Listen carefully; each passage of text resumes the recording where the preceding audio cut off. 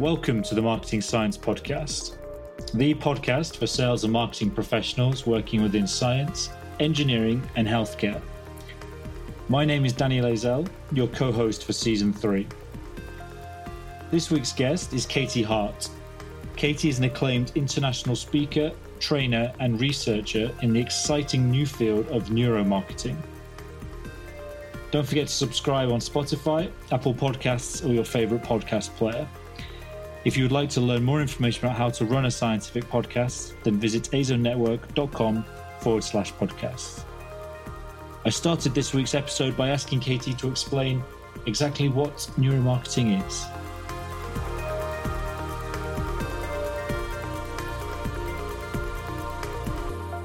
Neuromarketing is a really exciting field which is emerging, which brings knowledge from the academic world of neuroscience into the marketing arena. So by neuroscience, what we're talking about is knowledge about particularly our brains and the way our brains work, but also all of our nervous system. So how we get information through our senses and things like that. And so it's the information about how we literally perceive the world, how some things attract our attention and other things don't, how we make decisions, how memories are formed, all of these absolutely fascinating areas which we can now apply to marketing to make our marketing messages and materials more effective.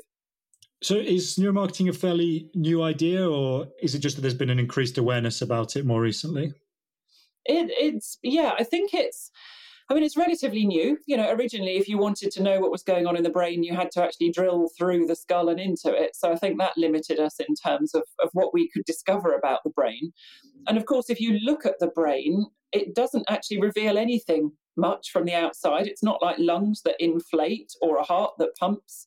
The brain to study is really difficult. So technology has now enabled us to really be able to interrogate what's going on inside the brain in a non-invasive way for the first time. So that's opened up this whole field of neuroscience.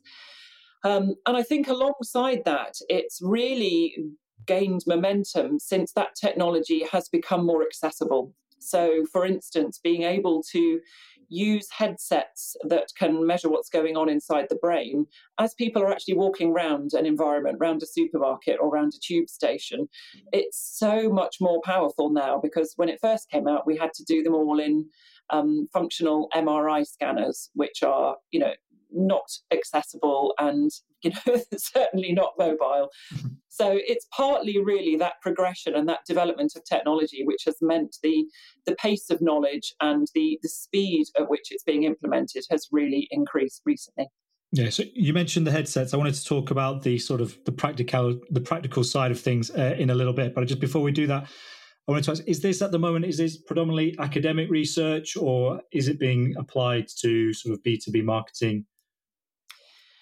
The honest answer is it's been applied to B2B and B2C marketing for quite some time now. So yes, it started off in academic research, and a lot of the big sort of research budgets still are retained within academia. However, it's information which has a value, and so commercially it has been out in the marketplace for a while. So it is something that is in use. I think perhaps it's more used in B2C arenas. However, there's a lot of merit for it being used in B2B. I did a big piece of research a year ago in the B2B market.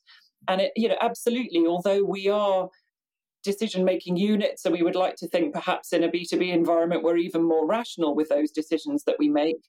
Actually, we're not. We are still humans. We are still brains that are making those decisions. So it's absolutely as applicable there.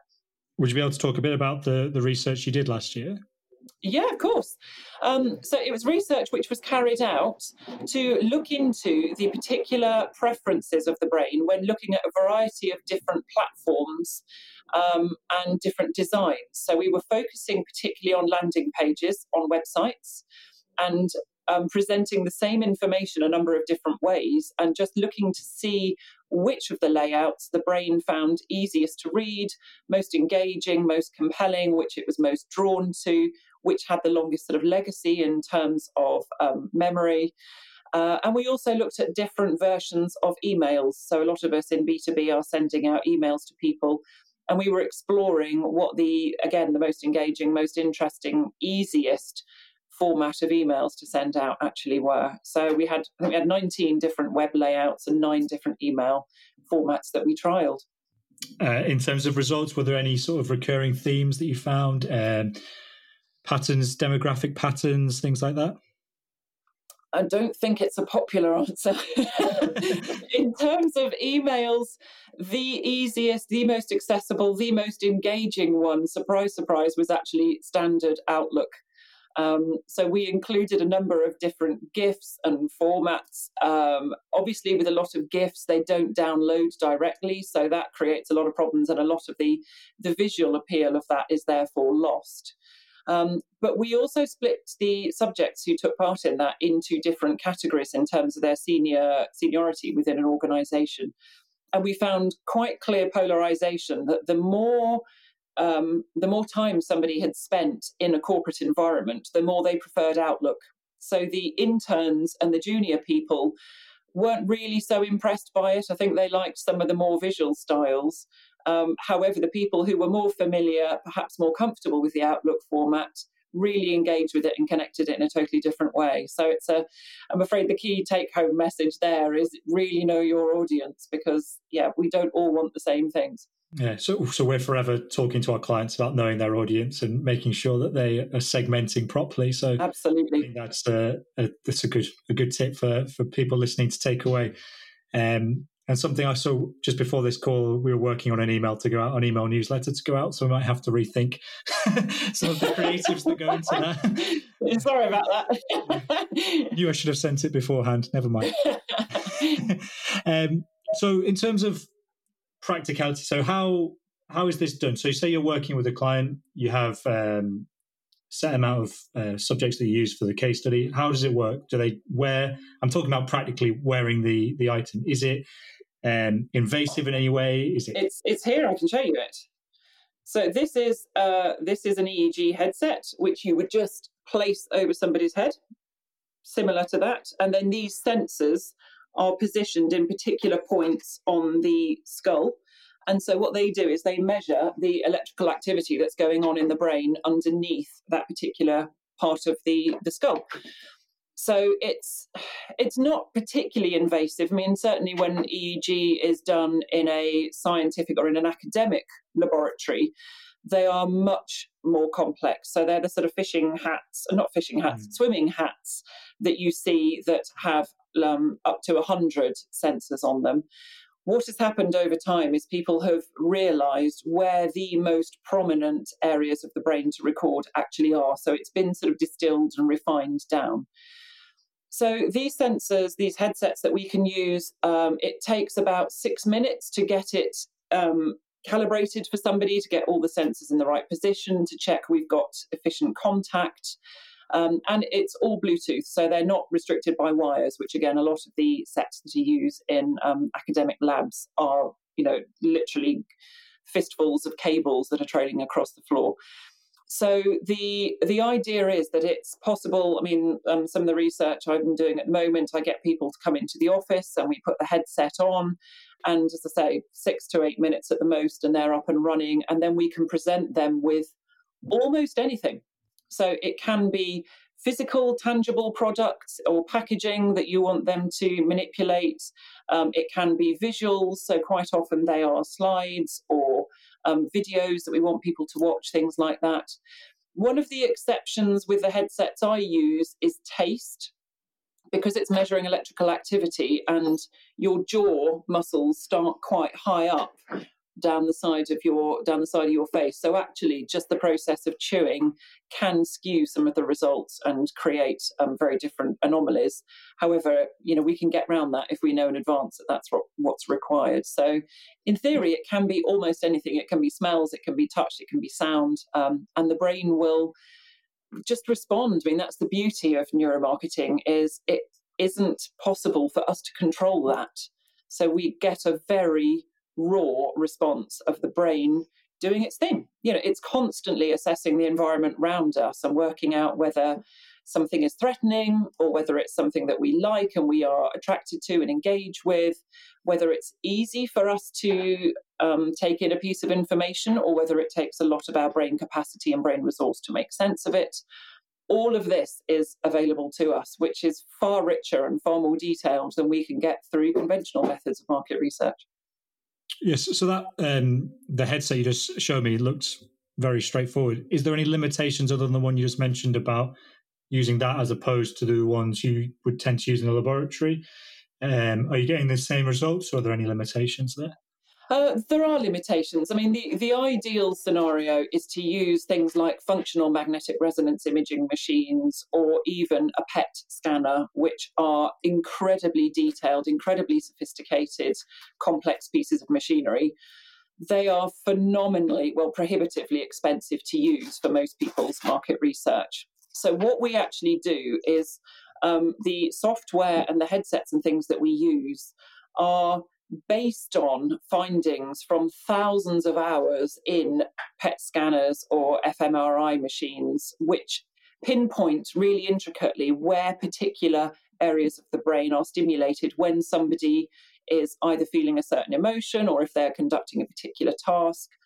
So what we can do is take the results from a less complex, a less sophisticated piece of machinery, but is far more mobile, and then retrospectively work from that and say, in the vast majority of instances, if somebody's brain is registering activity here, it means this is what's going on. So yes, there are limitations. It isn't as great as some of the more academic and laboratory-based work, but it is far easier, and it's far it's far more easy for me to get volunteers for a start than to get them into an academic environment, which would then take possibly half a day for them. It's quite claustrophobic being in a fMRI scanner as well, and it's quite an intimidating process, which you then have to mitigate. You have to sort of take that away from their responses, because obviously they're in a state of heightened anxiety and stress before you even start the study. So yes, there are limitations, but there are also huge advantages too. So it's about finding the right balance. Okay. But I mean, in neuromarketing, we also use galvanic skin response. We use eye tracking equipment. So there's lots of different technologies that we can use, and it's really about selecting the best technology, or sometimes combination of technologies depending on the requirement. That's great. Can you speak a little bit more about the eye tracking technology? Sounds very interesting. We rarely, in what I do, we rarely use the eye tracking technology on its own.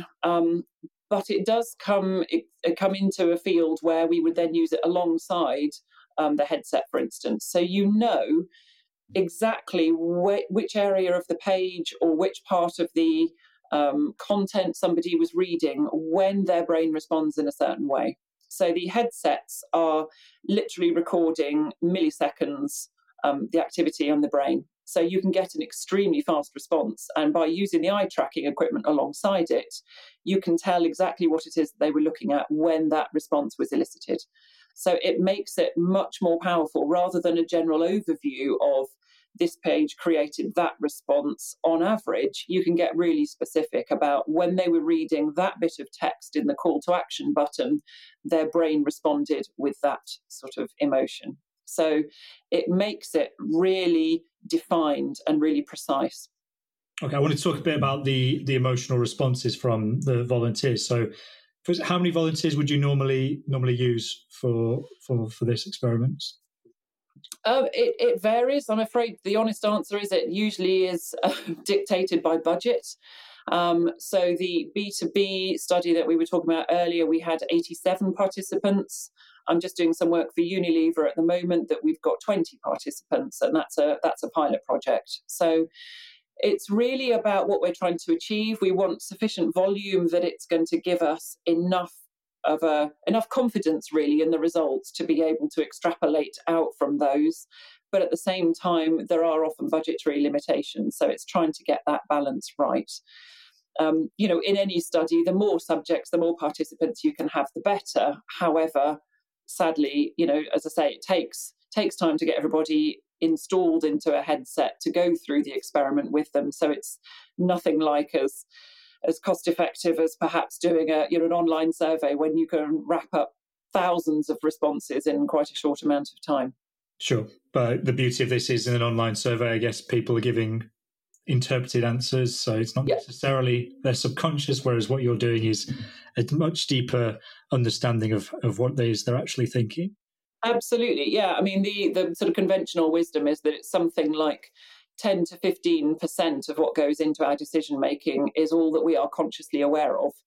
Whereas with the neuroscience and applying that, we can actually interrogate that 85 to 90% that we aren't consciously aware of. And what's been found consistently over time is that by measuring those physiological responses, those subconscious responses that we elicit, those end up being the predictors of future behavior. Despite what we may overtly report, it's actually physiological responses that then drive us and our decision making in real world scenarios. Yeah, it's stats like that fascinate me and blow my mind at the at the same time. It gives so many things to think about. In terms of, so we're doing if we take the landing page that you were talking about before, and you've got your volunteers, what emotional responses are you measuring, and what do the different responses tell you about what that person's thinking? So we tend to have 6 key metrics that we are responding on in a study like that, and they range from engagement. So that's sort of how much people are focusing, how much they're concentrating on what they're seeing. There is one which is interest. So that's quite straightforward. Am I interested in what I'm seeing? Does it attract me, or am I averted and sort of put off from it?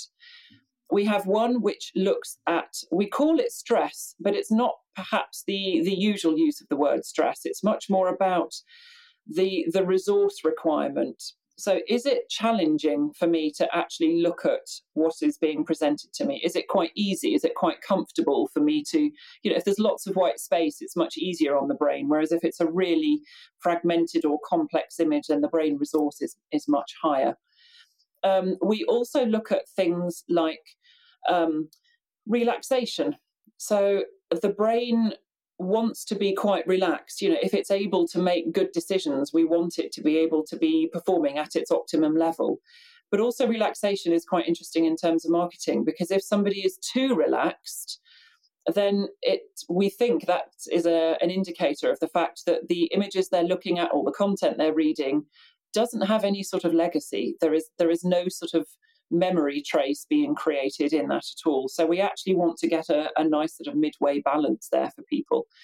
So there are a number of different metrics that we measure that actually start to indicate for us. Another one is focus. So quite often, particularly when we look at images, if the image itself is too complex, the focus is diverted, so it's sort of split in lots of different directions, and that can be really quite devastating, because often your message, your key message, gets lost if it's again in quite a fragmented environment. So these are the sort of metrics that we measure as we undertake most of the studies that I do. And then when you present these metrics to marketers, are you involved in then advising what their landing pages should look like, or do you just leave that to them to make their decisions?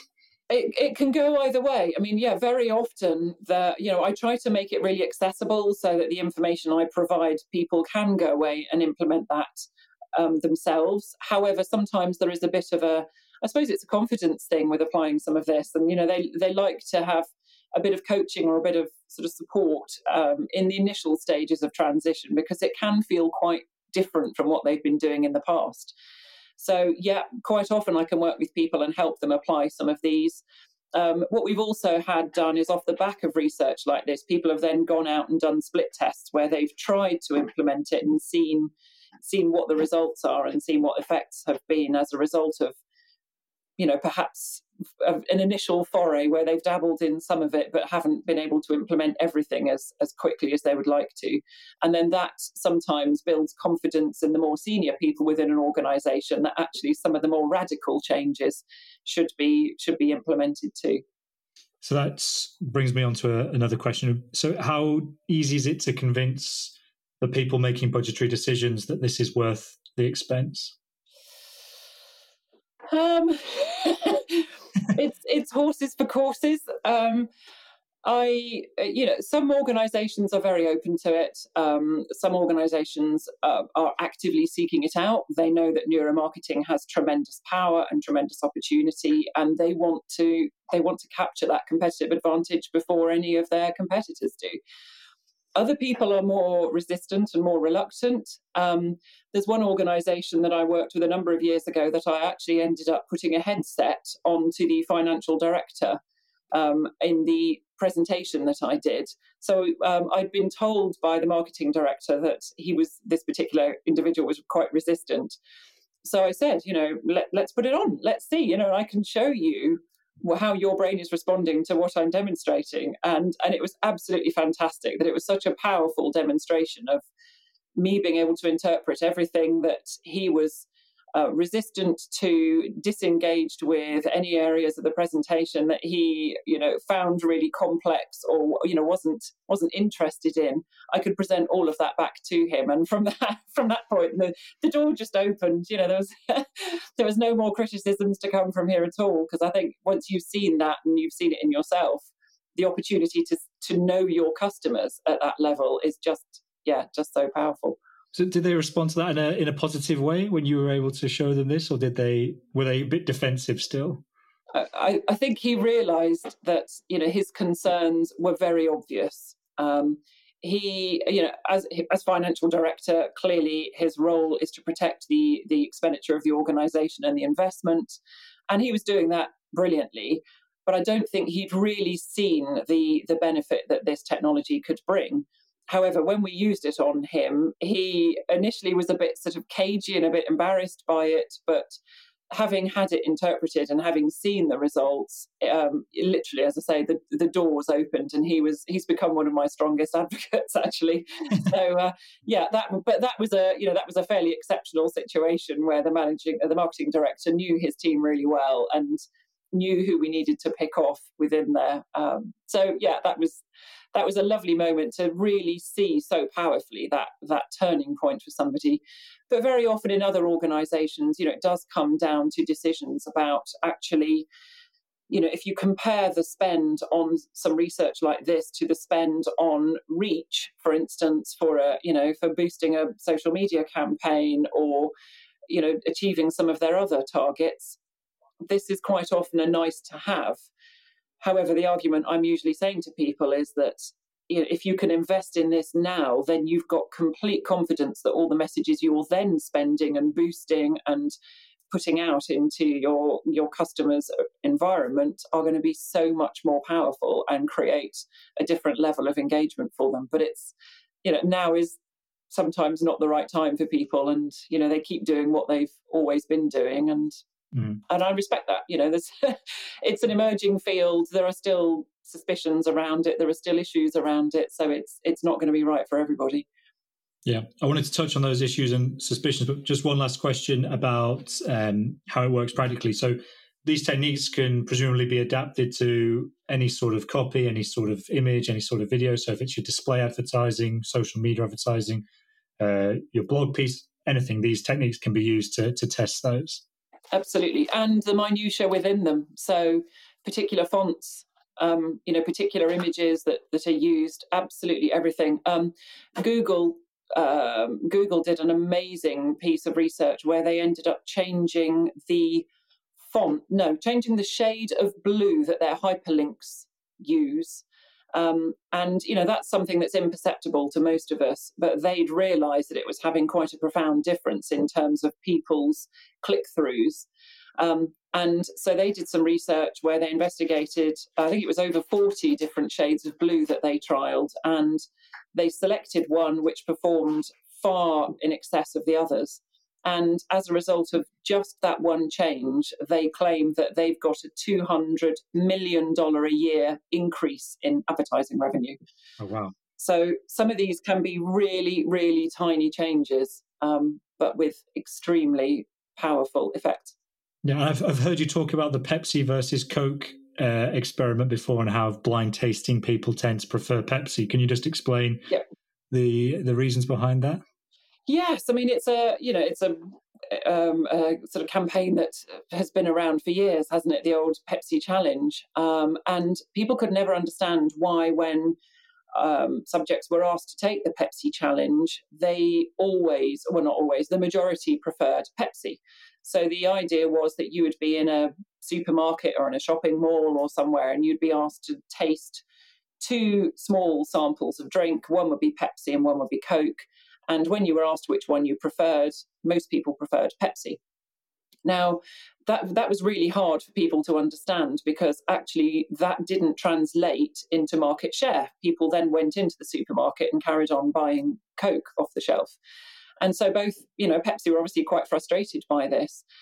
But neuroscience has helped us to answer that, because what we can now see is what's going on in the brain as people are conducting those taste tests.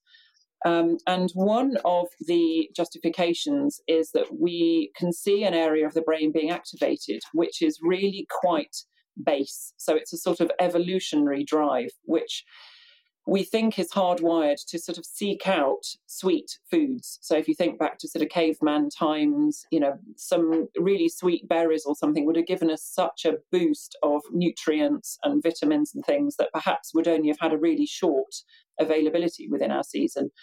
So the brain is really excited by this, and it responds really positively. However, sustaining that isn't so great within the brain. So the difference between having a small taste sample and drinking an entire can of Pepsi, a lot of people find an entire can actually is too sweet. The other thing that was noticed, though, is that when people know what they're drinking, so instead of it being a blind taste test, when people actually know and when the samples are labelled, people prefer the Coke. And you can see when they are conducting those experiments through using some of the neuroscience technology that it's activating the core emotional part of the brain. So we believe that this is bringing in the stronger emotional connection which people tend to have to the Coca-Cola brand, which looks at the holidays are coming and Santa and the Coke break and all sorts of things which are much more deeply entrenched. So it's a lot about the value of that Coke brand. And the neuroscience study which looked into this said if you wiped people's brains, if you took away any prior knowledge of the two brands, the likelihood is that Pepsi would be the winner. Pepsi would be the outcome as a result of this sort of evolutionary drive. However, when we go into the supermarket and we're standing in front making a snap decision about what to grab, we've got all of that nostalgia and all of those emotions available to us. So they very much work in Coca-Cola's favour. And flavour. And flavour, yeah, Freudian slip. You mentioned a bit before about the potential concerns about these techniques being misused. What are those concerns and what's being done about them, if anything?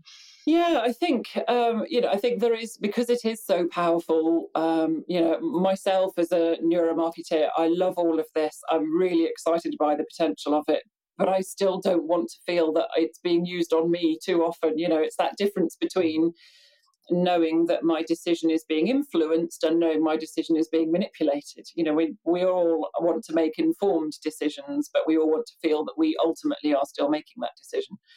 So some of the technology which can bypass what we are consciously aware of, obviously, has some huge ethical issues around it. At the moment, those ethics are struggling to keep pace with the technology and the ability to apply it to marketing situations. So a lot of that is coming down to individual people and individual organisations and their sort of their own code of conduct and their own sort of preferences. So, for instance, I know a lot of my peers refuse to work with tobacco industry or anybody that's working with alcohol that could potentially be perceived as being marketed to teens or young adults, for instance. Gambling, again, is another one that some people choose to steer well clear of. So at the moment, it feels like it's more about individual people policing their own ethics, their own sort of standards, as opposed to there being one sort of consistent message across the board. But there are organisations who are working on that and who are absolutely trying to draw something together so that we don't go back into that sort of subliminal advertising controversy that we had back in the what was it, sort of 60s and 70s. Yeah. So are those private companies that are working on that, or is this public companies, governments trying to? Is it a case of what we've seen with advertising, where they're always trying to catch up, and they bring out these new laws designed to help the user, but maybe 3 or 4 years too late, maybe longer sometimes? Is that what's happening here? I'm afraid, yeah, there's a lot of familiarity in that. Having said that, though, so people like, the research societies are very aware, they are engaged and sort of perhaps closer to the forefront of this than some of the government organisations are. So, yeah, I do feel as though at the moment it is too reactive. I think it needs to be really grasped quickly, because, as I say, it is progressing, and the whole field is progressing, the technology is progressing, and all that time it means the costs are reducing, and we're all trying to work to make it accessible to anybody who wants this. And that we appreciate that can be people who don't always have the most positive intentions for it. It is a huge commercial advantage to people. So yeah, I think there is a long road before some of the organisations catch up with where we are now, let alone get ahead to where we need people to be. So if you were going to say 5 years' time, where would you say neuromarketing is going to be at that point? I hope it'll be much more mainstream. I hope it will be more available for people. I still do a lot in the academic arena as well, and I sometimes get frustrated with how collaborative the academic world is and how competitive the corporate world is. So I think it would be lovely to bring some of those organisations together more than has happened to date, because I think there is a huge amount that organisations can learn if they are more collaborative and more open to partnerships and to sharing. And I think that can only help in terms of the outcomes from the research and the ability to actually conduct some of this research too. So I would hope that it's more available, we've got more answers, we've got less suspicion around it, and ultimately that we all have a recognised code of conduct that we sign up to, that we adhere to, so that us as consumers can be completely confident that we are respected and that we are appreciated in that most sort of personal of human transactions. Katie, you speak so passionately about the whole subject of neuromarketing. What is it that got you interested in the first place, and what is it that keeps you interested in the area? I'm a junkie. I love people. I'm completely fascinated by people and why we do the things we do and why we make the decisions we make, and how different we can all be. As parents, I've got 2 children. Totally different. They have amazing talents and abilities, but they're not the same, even though they've grown up in the same environment from the same gene pool. And things like that just start to make me wonder what else is going on. How can we understand, and how can we really celebrate all of those differences? So that's what got me into neuromarketing in the first place. I came from a psychology background. That then sort of went into consumer behaviour. And then the more I explored neuroscience and the advances that it's making, it just is so exciting. And that's what keeps me there, is the fact that every week the journals are full of new discoveries, new opportunities, new insights that we've been able to really make into this most complex organism that we've got, which drives us, which does everything from regulating our temperature to controlling, notifying us about pain, through to making decisions about which holiday we're going to go on, or what I'm going to eat off the takeaway menu. I just find it so fascinating and insightful that I don't think I'll ever tire of it. Yeah, I just worry every time I look at a takeaway menu. It's too many options. So if anyone who's listening wants to find out more about yourself, we'll put your LinkedIn links and your website link in the notes of the podcast. What about additional reading? Is there anything that they can study or read up on to learn more about this area? Yes, I mean, as I say, there's lots. It's emerging slowly. There's a huge amount that's coming out of the academic institutions, but it does take time for it to then convert into sort of books and things. But Robert Cialdini is a great place to start. He's done something. He did a book called Brainfluence, which is really interesting and really accessible on lots of different hints and tips you can use day to day to support your marketing. Biology, another one, Martin Lindstrom, is a fascinating look. Martin and his lab have the fMRI scanners, so they were some of the first ones with all this knowledge and information. So yeah, there's lots out there, so I really would suggest you go and have a look, and brace yourself, because once you start, you may well get sucked in. I know I did. We'll put links to all those resources in the notes. Katie, it's fascinating stuff. I could talk about this for hours, I think, but I'll let you get back to the rest of your day. Thank you very much for joining the podcast, and take care. You're welcome. Thank you very much.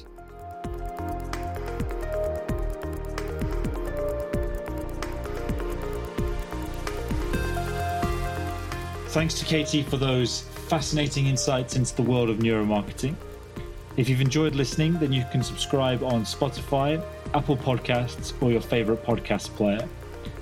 I'll be back next Monday with another exciting guest for the marketing science community. We hope you can join us then, and until next time, take care, and thanks for listening.